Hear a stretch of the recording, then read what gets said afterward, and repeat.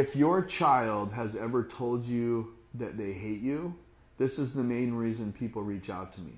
Because they're trying to get a handle on it. Nobody likes to hear they're hated, especially by someone they love the most and the deepest. And that's usually, parents usually love their kids more than anyone else.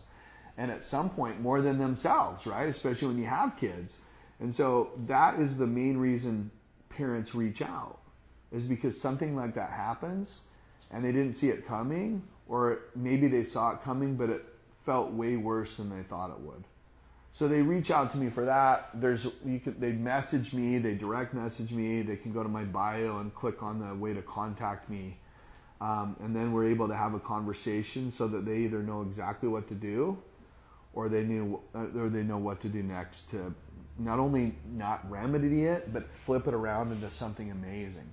When someone hates you, you can actually turn it into the deepest joy and love possible. You can get more growth out of that than anything else, because there's so much energy, so much rocket fuel and hate, that we just show them how to convert it.